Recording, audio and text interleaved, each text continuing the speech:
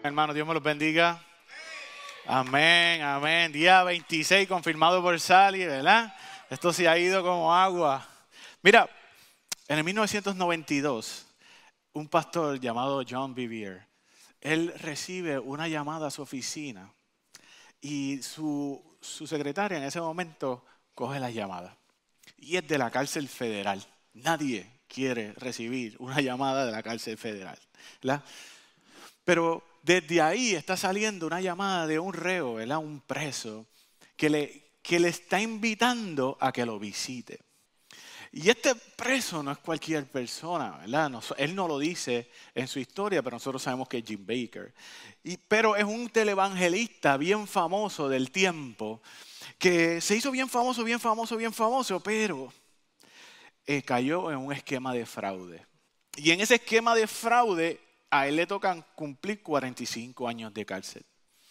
Y cuando llega a la cárcel, el pastor Bevere, ¿verdad? Él llega a la cárcel en una visita coordinada y sale el preso a recibirlo. Le dice, wow, de verdad que tenemos tanto que hablar, pero solamente tenemos 90 minutos. Tus enseñanzas cambiaron mi vida. Y él por dentro se dice, wow. Pero como quiera, tú sabes, está un poco sospechoso, ¿verdad? Porque obviamente esto es un tipo que había engañado a un montón de gente, ¿verdad? Y él está ahí por eso, porque había hecho extorsión, engaño, amenaza. Lo que tú te imagines, ese evangelista lo había hecho. Así que antes, cuando se sentaron a la mesa, antes de que el preso le pudiera decir algo al pastor John, el pastor John le hace una pregunta y le dice, ¿cuándo fue que tú dejaste de amar a Dios? ¿Cuándo fue que tú dejaste de amar a Dios? A lo que Jim le contesta, nunca. Nunca en medio de mi pecado, nunca yo dejé de amar a Dios. Sorprendido, con una furia por dentro y medio indignado, el pastor Bevere se dice, bueno, voy a parar y me voy a ir porque este hombre es un mentiroso. ¿Verdad? Dice, ¿cómo es posible que alguien que ama a Dios peque de esta manera? Eso es imposible. Pero antes de que él se parara de ahí, el hombre le dice, este tiempo en la cárcel ha sido por la gracia y la misericordia de Dios. Porque por el camino hacia donde yo iba, hoy yo estuviese muerto. Igual que yo, hay millones de cristianos que viven así. Que amamos a Dios, pero no le tememos a Dios. Bienvenidos a Comunidad Cristiana de Arecibo. Estamos viviendo en avivamiento y estamos trayendo leña al altar, ¿verdad? Estamos trayendo leña al altar. En una ocasión el pastor J.D. Greer es invitado a una fraternidad universitaria de varones a compartir sobre pureza sexual. No voy a hablar de eso, ¿verdad? Pero cuando él llega, él dice, vamos a hacer un MIA, ¿verdad? Esto es un Ask Me Anything. Pregúntame y yo te voy a decir de lo que tú quieres saber en esa fraternidad. Y ellos le dijeron, mira, pues vamos a hablar del tópico caliente. Dice, ¿cuál es el tópico caliente? Sí, es como resistimos esa necesidad cuando estamos ahí, en el momento caliente. No me hable de dile no a la cita, no. Háblame cuando yo pasé de segunda base, ¿verdad? Cuando yo voy por ahí enfocado a la meta. ¿Cómo lo hacemos? Y si alguno de ustedes ha escuchado a Pastor J.D. Greer, él no es ni miedoso ni perezoso. Así que le dijo, y esto es de verdad, yo no estoy inventándome esto. Imagínense ustedes, le está hablando a esta fraternidad de varones y esa fraternidad es cristiana. Imagínate que tú tienes una cita con esta mujer, es la mujer de tu vida, es perfecta en todos los sentidos. Pero por alguna razón u otra, la situación se pone caliente en medio de la cita. Demasiado de caliente, se te salió de las manos, ¿sabes? Ya tú no estás en segunda base, ¿ok? Ya tú estás por tercera y vas de camino para home y te vas a deslizar de cara en el fango, ¿verdad? Ese es el momento en que estamos hablando, ¿ok? Ese es el momento que estamos hablando. Y el pastor ahí le dice, pero imagínate que en ese momento, Se abre la puerta de la habitación y entra el papá de la muchacha. Es uno de estos gringos que mide 6'6", 210 libras de puro músculo. Es un Navy SEAL, boina verde. Tú sabes que ese tipo ha matado gente. Y le pagan. Tú lo sabes. Ahora te pregunto, ¿dónde están las ganas? ¿Dónde está la necesidad? Se te fue hasta las ganas de vivir, papá. Uf. ¿Por qué? Y esta es la parte importante. Porque lo que tú le temes, obedeces. Si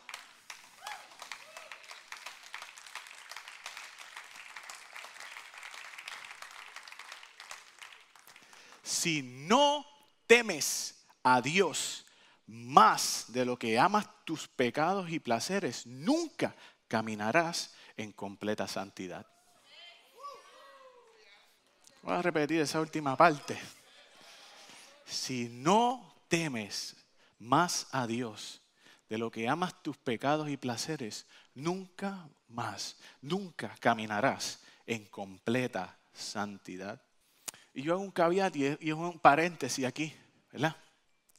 El temor a Dios no es miedo a Dios, es reverencia en santidad. ¿Ok? Y eso es bien importante que lo tengan en la mente. ¿Okay? Hoy yo quiero hablarte de 3 cosas que el temor de Dios produce en nosotros. Sabiduría, santidad y paz. ¿Ok? Y el primer punto es la sabiduría. Yo no sé ustedes, pero yo en un momento, hace unos años atrás, yo me preguntaba, e inclusive le preguntaba al Señor, yo decía, Señor, ¿cómo hay gente que te ama y toma tantas malas decisiones? ¿Cómo es posible? ¿Cómo es posible que hay gente que te ama, que yo soy testigo de gente que te ama y toma tantas malas decisiones? ¿Cómo es posible? Y a mi mente vino ahí Proverbios 1:7, el principio de la sabiduría es el temor de Jehová. La sabiduría es más que inteligencia. La sabiduría es más que conocimiento, ¿verdad? En la Biblia destaca y describe la sabiduría como es este entendimiento que yo tengo de Dios, pero lo aplico técnicamente. Es conocimiento divino aplicado. ¿Ves? Es yo voy a aplicar los principios que conozco de Dios. Y en Proverbios 1:7 dice que para obtener ese conocimiento aplicado, yo tengo que primero temer a Dios. La palabra principio ahí lo que implica es comienza. O sea, es donde aparece esto. Y es bien interesante porque la imagen que produce esto es como si el temor a Dios fuera la llave que abre el lugar donde está la sabiduría. ¿Me estoy dando a explicar? Así que el temor reverente a Dios es la llave que abre el espacio para vivir vidas agradables a Dios. Y no solamente eso, tomar decisiones agradables a Dios una y otra vez. Y dice, pero Pastor Chris, esta conversación yo la he tenido un montón de veces con mucha gente. No puede ser que una persona que tome decisiones sin sabiduría y de este calibre sea un hijo de Dios. No puede ser, no puede ser. Mira,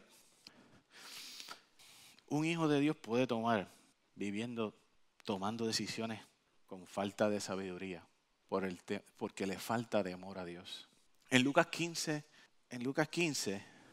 del 11 al 35, vamos a hablar del hijo pródigo, un momentito.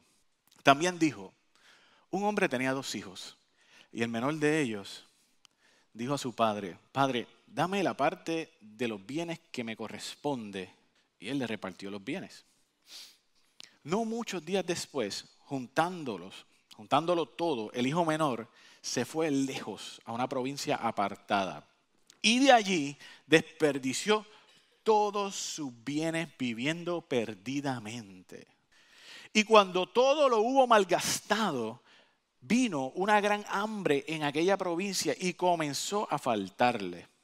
Y fue y se arrimó a uno de los ciudadanos de aquella tierra, el cual le envió a su hacienda para que apacentare, ¿los qué? Los cerdos. Y deseaba llenar su vientre de las algarrobas que comían los cerdos, pero nadie le daba. ¿Ustedes han abierto una hoja de algarroba? Eso apesta, es como la hierba que el cabro no mastica. Esto está en otro nivel. Y él se las quería comer, pero no se las comía, no porque se refrenaba, era porque nadie se las daba. Estaba en esa condición.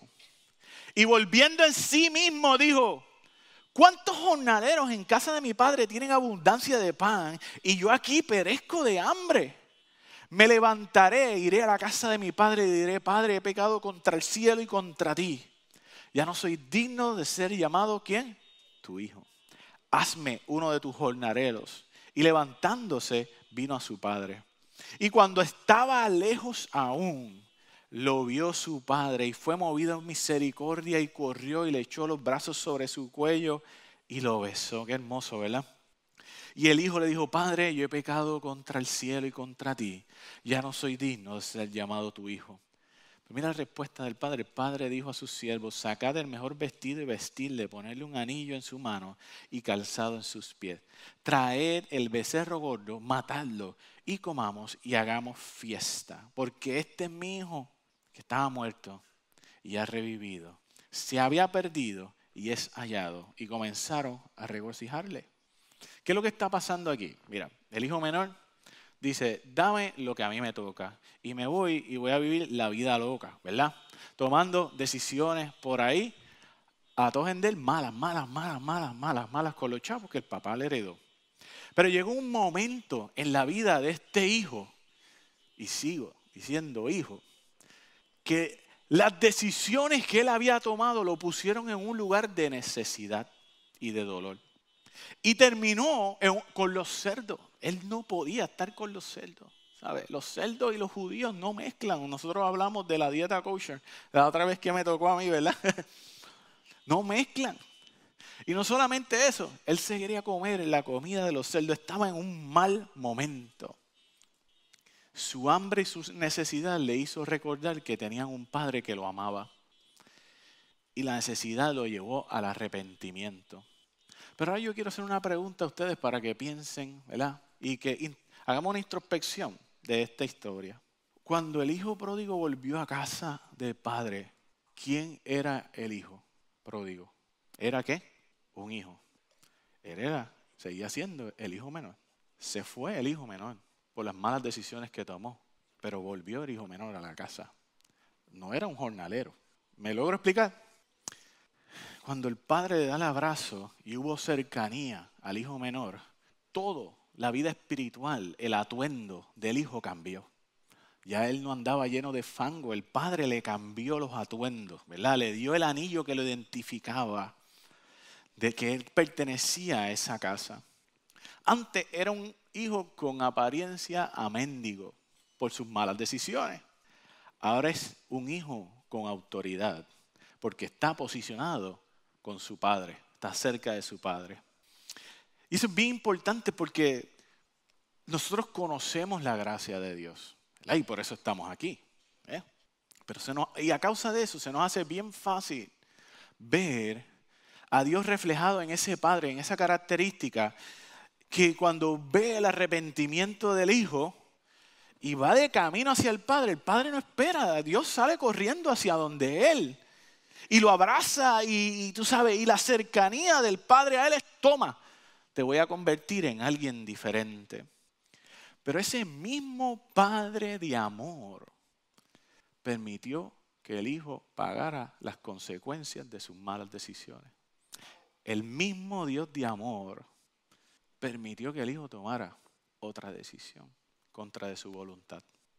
Necesitamos tener temor reverente a Dios para tomar decisiones que nos acerquen a Él, no decisiones que nos alejen de Él. ¿Me logro explicar? Yo no tengo el tiempo para hablar el temor a Dios a capacidad aquí, pero en la Biblia muestra que el denominador común de todos los que permanecen en Cristo es una sola cosa. Es el temor a Dios. Tú puedes amarlo. No, eso no implica que te vas a quedar al lado de Él. El temor a Dios es el denominador común de longevidad cerca de Dios. Así que se cumplió aquí, 1 Corintios 5:5, dice: el tal se ha entregado a Satanás para destrucción de la carne, a fin de que el espíritu sea salvo en el día del Señor. ¿Y por qué se da eso? Y brincamos a Hebreos 12:4. Dice: seguid la paz con todos y la santidad, sin la cual nadie verá a Dios. Sin santidad nadie verá a Dios. Y aquí es donde entra mi segundo punto, ¿verdad? Cómo el temor a Dios nos ayuda a vivir en santidad, que sí lo podemos ver también en el Hijo Pródigo, pero no lo voy a hablar ahí. El temor reverente a Dios, aparte de darnos sabiduría, nos da la capacidad de vivir en completa santidad. Y digo completa santidad a propósito, porque lo voy a explicar ahorita, ¿ok? Segunda de Corintios 7:1 dice: por tanto, amados míos, teniendo estas promesas, limpiémonos de toda inmundicia de la carne y del espíritu, perfeccionando la santidad en el temor a Dios. El temor a Dios, una de las cosas que va a hacer es que va a producir cercanía de nosotros a Dios. El miedo al hombre nos aleja de ellos, ¿verdad? Pero mi reverencia a Dios me acerca a Dios.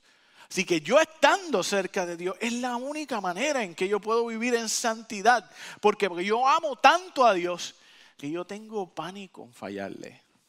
No hay manera dentro de mí en que yo quiera contristar el Espíritu de Dios que está en mí. Y como yo no puedo hacer eso por mi propia voluntad y por mi propia fuerza, yo necesito estar al lado de Dios para que Él permee su carácter y su fuerza sobre mí. Hace unos días atrás, como hace 2 semanas, yo venía por el camino y yo no sé qué tiene Utuado, que esas montañas me ponen espiritual, ¿verdad? Y yo venía por ahí y yo escuché la voz de Dios en mi corazón que me dijo: dame esto, dame esto y dame esto. Y yo dije: chico, yo no puedo. Le dije así, esta fue mi respuesta. Yo no puedo ser el padre que tú quieres que yo sea. Yo no puedo ser el esposo que tú quieres que yo sea. Yo no puedo ser el pastor que tú quieres que yo sea. No hay manera. Así que lo vas a tener que hacer tú en mí.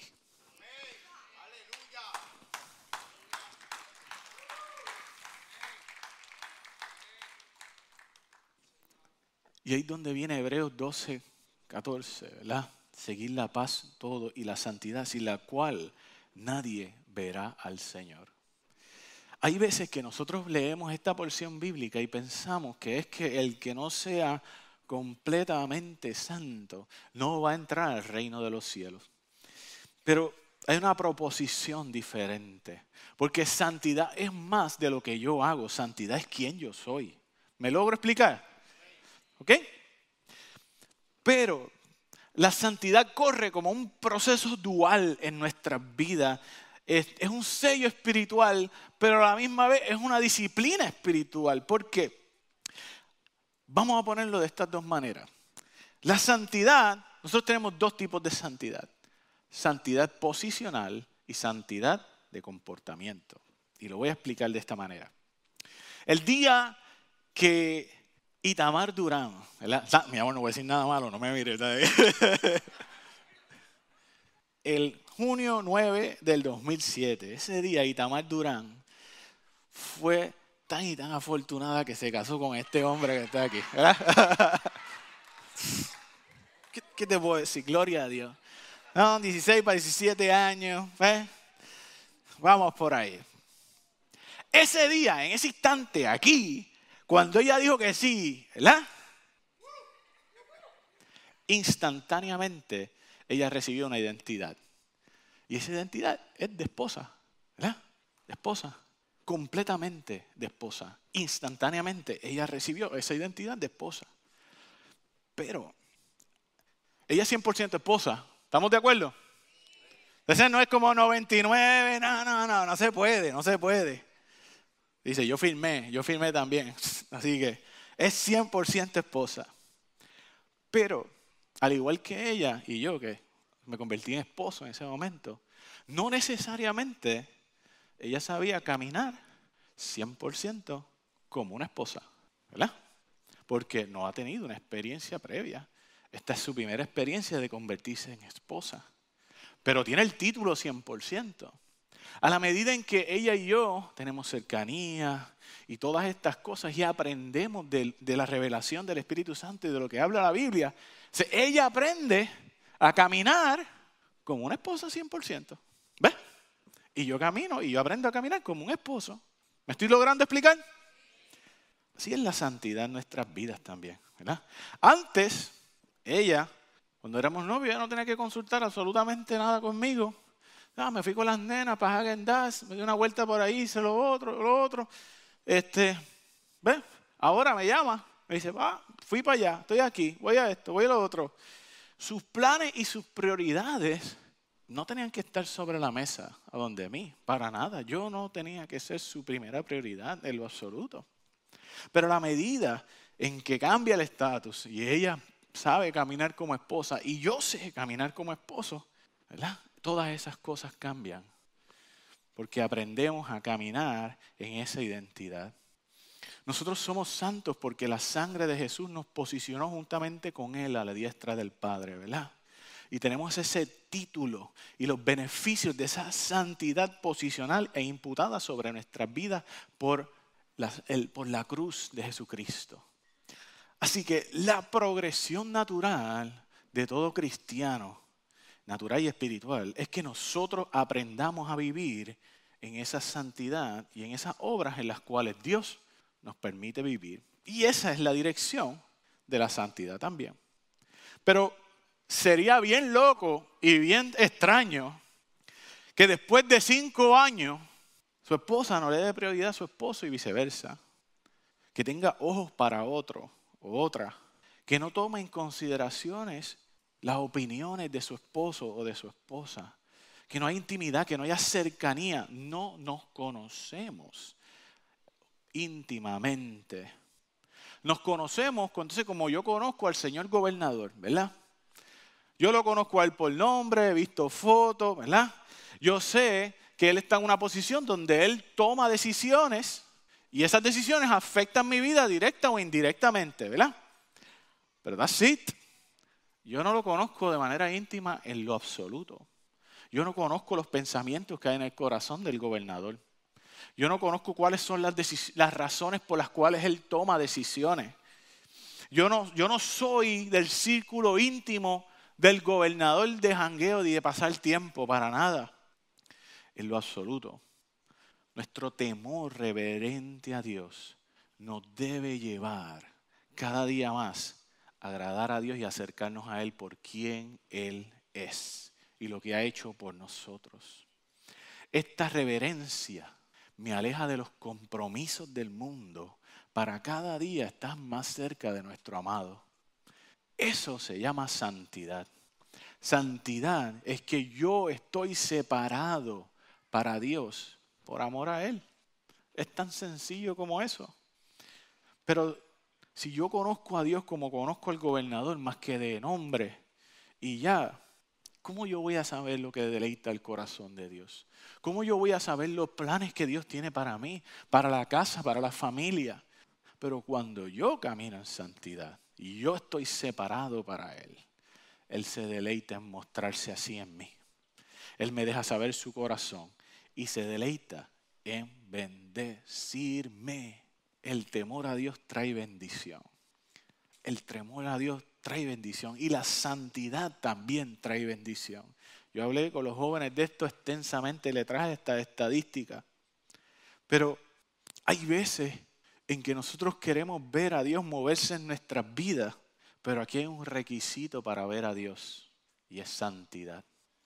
¿Estamos nosotros pavimentando el camino para que camine la bendición de Dios por medio de nuestra santidad.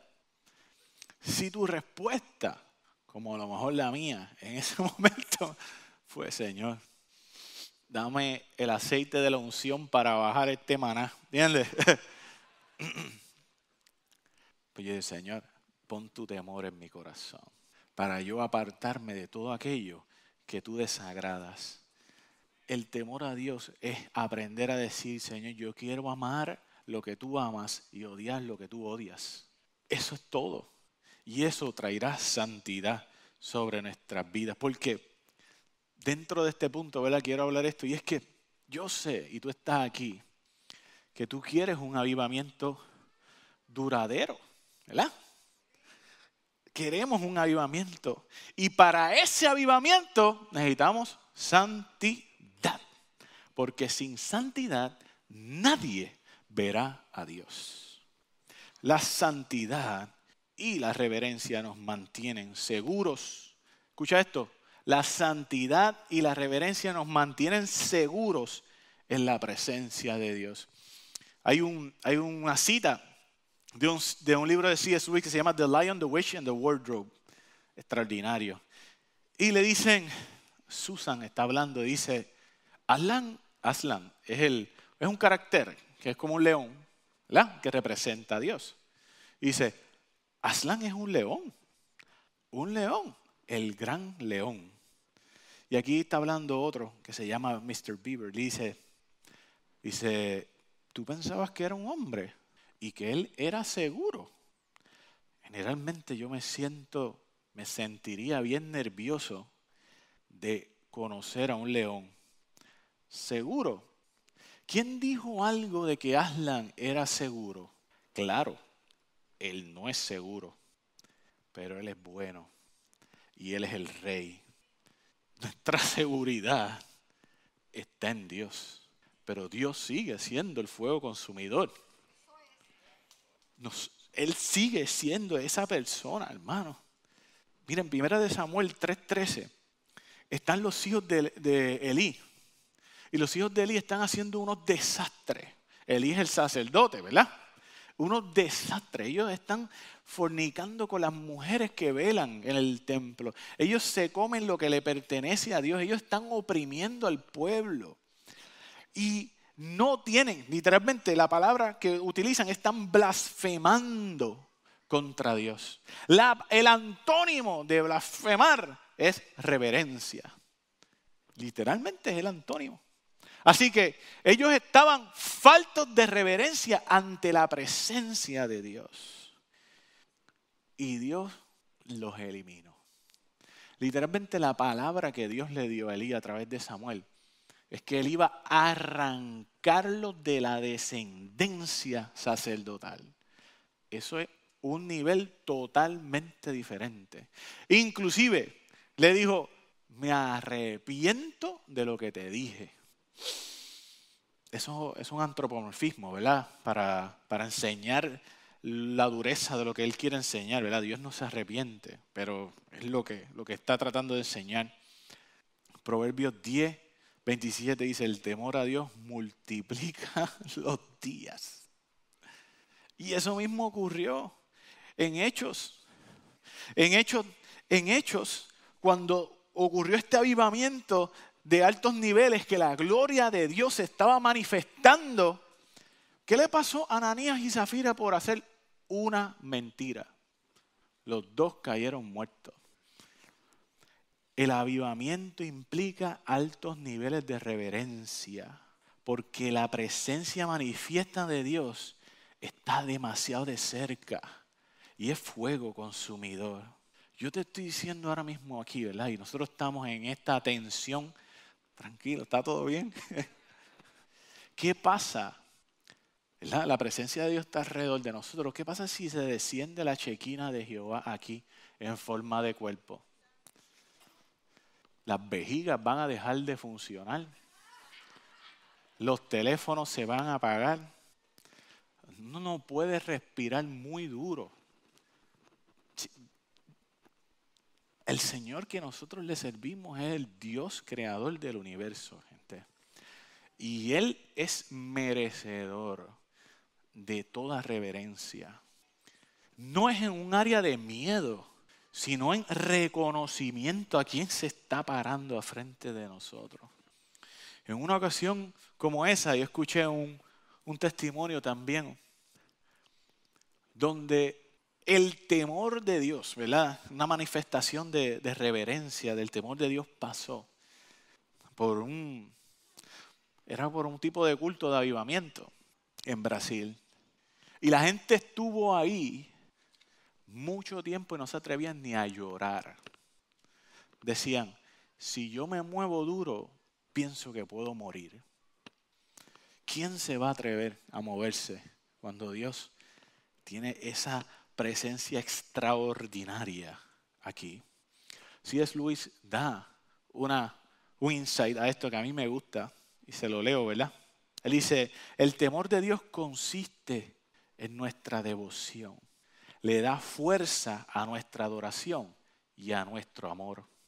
Dice, el temor de Dios consiste en mis asombros, en mi reverencia, en mi honor y adoración, ejercidas al nivel más alto. El temor a Dios es el reflejo de nuestra conciencia de su trascendente majestad y santidad. Ahí no dice nada de miedo. Ahí dice, cuando yo tengo temor de Dios, esa reverencia mía lo que habla es de cuánto yo lo amo a Él. Y de cuánto yo quiero que Él se sienta cómodo en medio de nosotros. Nosotros no dejamos de movernos por miedo para que Dios no nos mate, ¿verdad? Y no nos quite la vida. Sino que su amor en nosotros nos atrae en admiración, en honor, reverencia, en adoración, que se exprese en lo máximo que nosotros podemos darle a Él. Y es un reflejo de cuánto nosotros conocemos de que Dios es majestuoso y es santo. Porque sin santidad nadie verá a Dios. Así que ya hablamos de la sabiduría y hablamos de la santidad. Por último, vamos a hablar de la paz.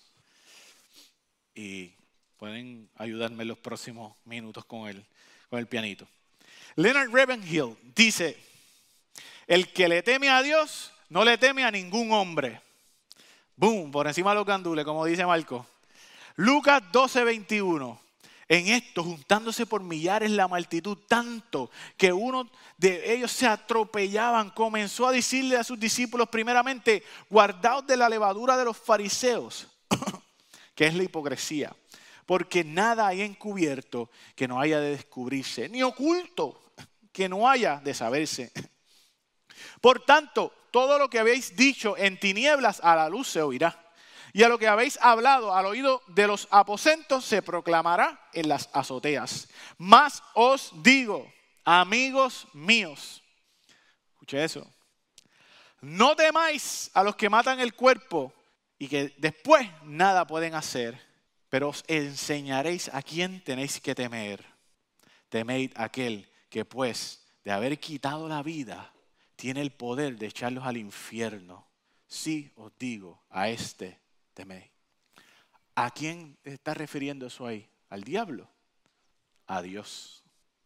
Dice, no le tengas miedo a los hombres, porque las consecuencias de temerlo a lo que ellos te puedan hacer es temporero. Tenme miedo a mí, tenme reverencia a mí, discúlpame. Temedme a mí, que después de haber muerto te puedo echar en el infierno por siempre. Bien interesante que el corazón de Dios en eso no está en manipular ni extorsionar a sus amigos. Porque después dice, habla de los pajarillos. Estos pajarillos no se venden 1 por 100, ¿verdad? Dios conoce cada cabello que hay en tu cabeza. Imagínate cuánto Él te ama. Lo que está diciendo es, no tengas tu reverencia mal puesta. El autor está diciendo, no tengas temor al hombre, que puede darte consecuencias finitas, temporeras. Témele a Dios, que el no temerle a Él tiene consecuencias eternas. Y yo quiero dejarte esto en la mente. El temor de Dios exige que todos los otros temores de nuestra vida sean rendidos a Él. El temor de Dios exige que nosotros entreguemos todos nuestros temores a Él. Cuando nosotros rendimos todos nuestros temores a Él, sabiendo que Él tiene control de nuestras circunstancias y que Él nos ama, se da algo que el mundo busca y que no encuentra. Eso se llama paz. La paz que sobrepasa todo entendimiento. Porque yo no tengo que saber cómo yo voy a salir de aquí. Yo no tengo que saber que todo va a estar bien. Yo tengo que saber que el que está conmigo lo puede todo y me ama.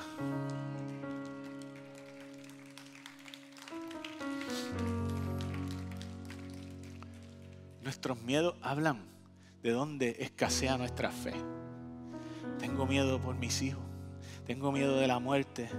Le tengo miedo a mi esposa, a la suegra. Tengo miedo al futuro. Allí le toca el martes, Dios mío. Le tengo miedo a lo que sea. A la bancarrota, a la quiebra. Eso simple habla de dónde nuestra fe está flaquita. ¿Y qué es lo primero que tenemos que entregar para recibir esa paz que solo Dios puede dar? Así que yo quiero invitarte en esta mañana a cambiar nuestros miedos por temor reverente a Dios. Es algo que podemos hacer. Es algo que podemos hacer. Porque el miedo al hombre, las circunstancias producen ansiedad, desesperación y pánico, pero el temor reverente produce paz.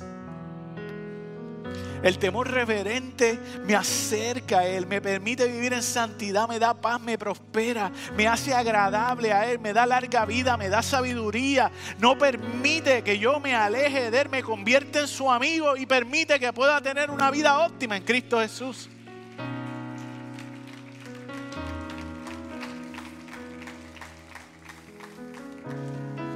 A veces confundimos la gimnasia con la magnesia.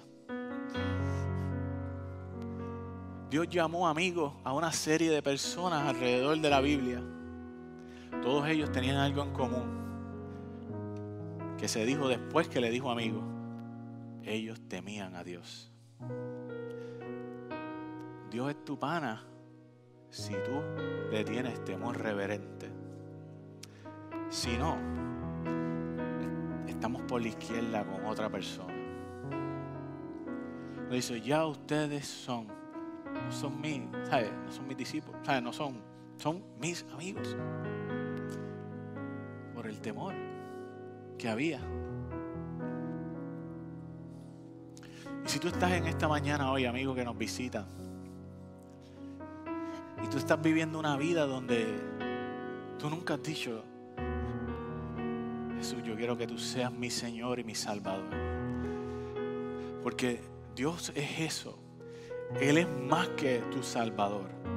Él es tu Señor. Y tú estás viviendo una vida lejos de Él.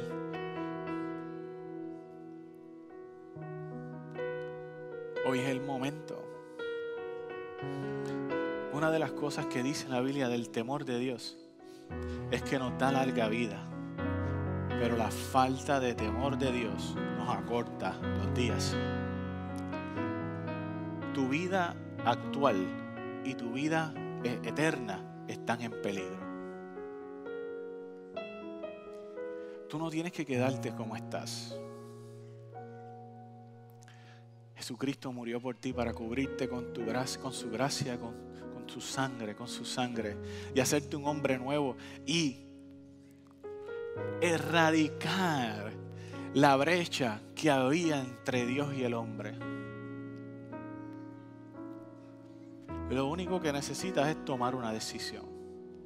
Y esa decisión es ahora. Levanta tu mano ahí donde tú estás. Si estás en online. Y dice, Señor, yo me arrepiento de mis pecados, Señor. Yo quiero tener paz con Dios. Yo quiero tener mi nombre escrito en el libro de la vida. Si ese eres tú, levanta tu mano ahora mismo. Pueden orar allá atrás por el amigo.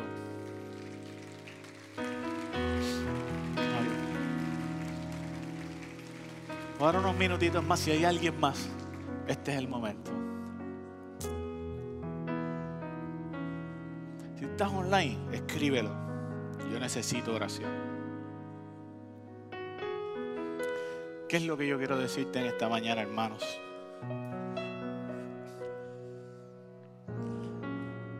No podemos seguir amando a Dios sin temor, sin temerle a Dios.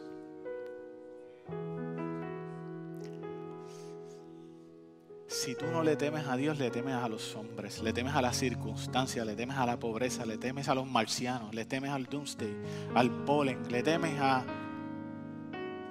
lo que sea. Pero si tú le temes a Dios, nada podrá turbar tu corazón porque vives en paz. Si mis miedos son rendidos delante de Dios en reverencia, Dios nos va a dar sabiduría, santidad y paz.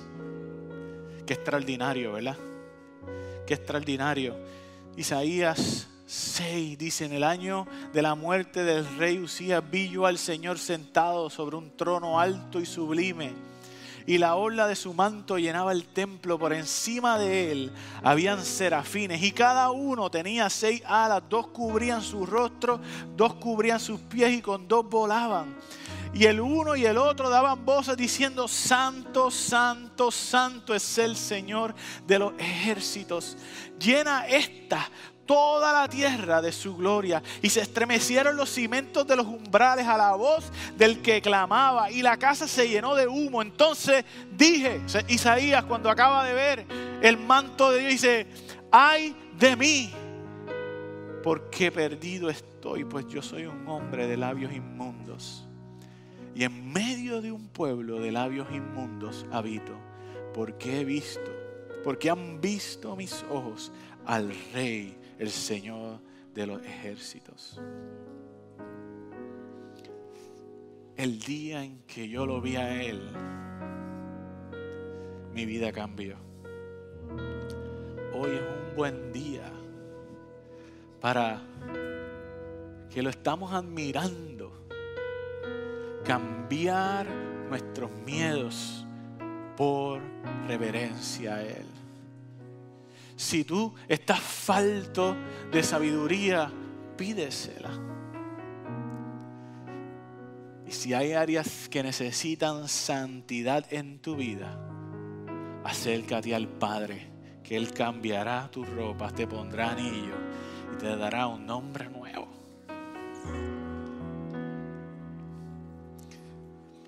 ¿Qué tal si donde estamos ahí nos podemos poner de pies para hacer una oración?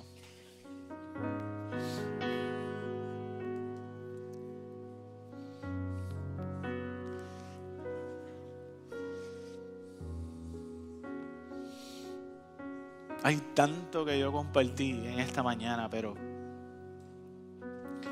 tú y yo estamos aquí bajo un mismo nombre. Es el nombre de Jesús, ¿verdad? Y una de las cosas que nosotros queremos es ver a Dios en nuestras vidas. ¿Y qué requiere eso que aprendimos en esta mañana? Santidad. ¿Qué tal si como cuerpo levantamos nuestro corazón y nuestro clamor al Señor, pidiendo que nos ayude a caminar de manera en que traiga honor a su nombre? Que nos ayude a caminar en sabiduría y que nos ayude a entregar nuestros miedos por su paz. Sería una buena manera de comenzar el año, ¿verdad? Así que levanta y ofrécele a Dios tu leña. Porque ahí dice, generalmente dice que somos una casa de fuego fresco. Y la casa de fuego fresco generalmente se asocia en que estamos hablando de que tenemos una pasión continua.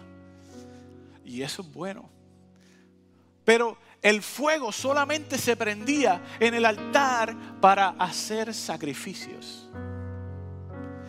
Por eso necesita la leña. Así que si nosotros somos una casa de fuego fresco, quiere decir que somos gente que estamos sacrificando de nosotros de continuo a Dios.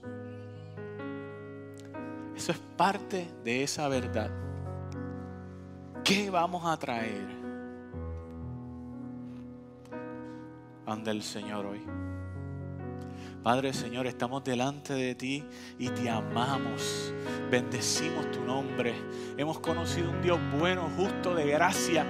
Y te pedimos que esa misma gracia que nos salvó y que nos justificó, Señor, que nos santifique, Señor.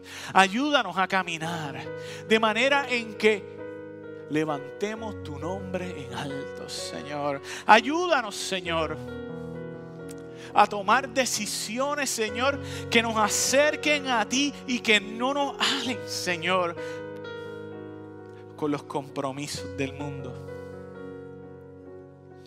Ayúdanos, Señor, a vivir en sabiduría. Y en esta mañana, Señor, traemos delante del altar, delante del fuego, Señor, todos nuestros miedos. Y los estamos intercambiando por reverencia a ti, Señor. Ayúdanos a ser gente con una profunda conciencia de tu majestad y santidad, Señor. Que la cercanía a lo especial no lo convierta en cotidiano, Señor, sino que podamos ser gente como el serafín, como que sea santo, santo, santo.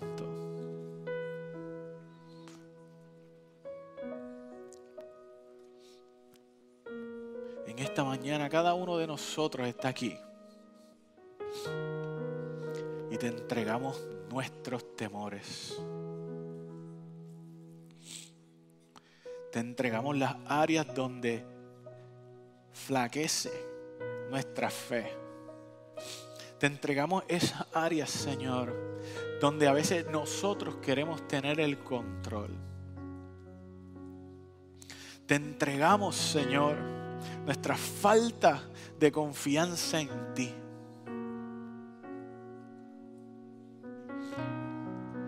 Y recibimos tu paz. Y recibimos tu paz, Señor. Y recibimos tu paz. Mueve tu Espíritu Santo, Señor, en esta hora sobre tu casa, Señor. Trayendo convicción profunda de reverencia para contigo, Señor. Trayendo un movimiento, Señor, de adoración y asombro delante de tu presencia, Señor. Queremos ser capaces de gritar bien alto, dándote honor, pero hacer silencio profundo, dándote honor.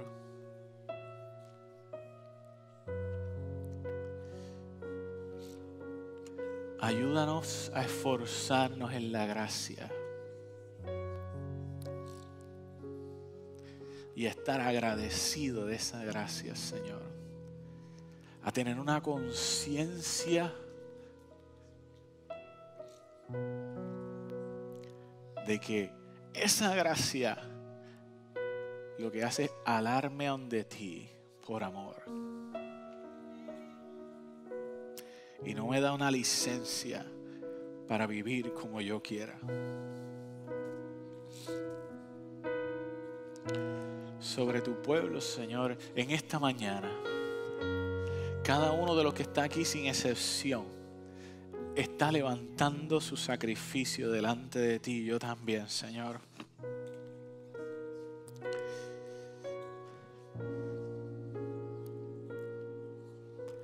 Consume con tu fuego, Señor, nuestras flaquezas, Señor, nuestras ilusiones de autosuficiencia, Señor, nuestro amor al placer y a cosas que no eres tú, Señor. Consúmenos, Señor. Consume el miedo, Señor, al mañana, Señor. Consume el miedo a la desesperanza, Señor. Consume el miedo a la pérdida, Señor. Consume el miedo al pasado, Señor. Consume el miedo al futuro. ¿A dónde vamos a ir si solo tú tienes palabras de vida?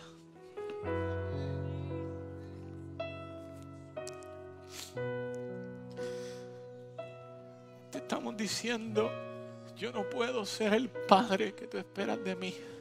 Yo no puedo ser el maestro que tú esperas de mí. Yo no puedo ser el pastor que tú esperas de mí. Yo no puedo ser el esposo y la esposa que tú esperas de mí. Yo necesito que tú lo hagas en mi vida. Aquí está nuestra leña, Señor. Aquí está mi miedo, aquí está mi falta de santidad. Aquí está, Señor, todo lo que me atrasa en la carrera, para que tú lo consumas hoy. Consúmelo hoy, Señor.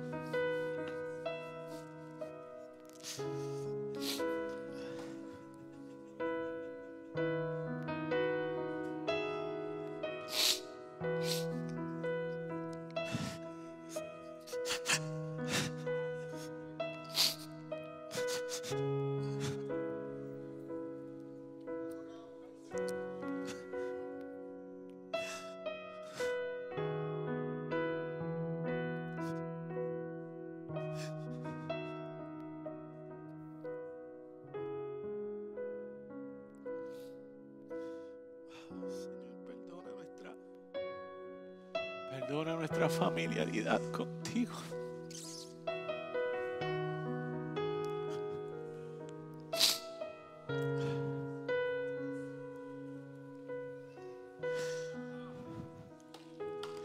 Yo quiero vivir una vida de asombro, de honra y de gloria a tu majestad y a tu santidad. Así yo te lo pido, Señor, en esta mañana, sobre cada uno de nuestros hermanos, Señor.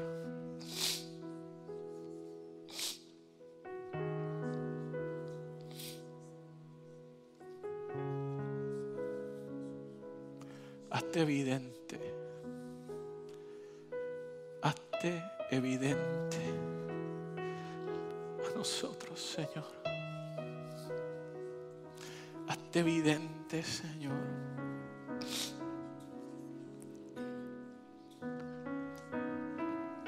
En nuestra manera de pensar, en nuestros planes, Señor. Hazte tangible, Señor. Hazte tangible, Señor. Yo sé que tú vas a sanar. Yo sé que tú vas a abrir puertas, Señor. Pero ese no es mi razón para acercarme a ti. Mi razón es porque cómo no estar asombrado de tu majestad y de tu santidad, Señor.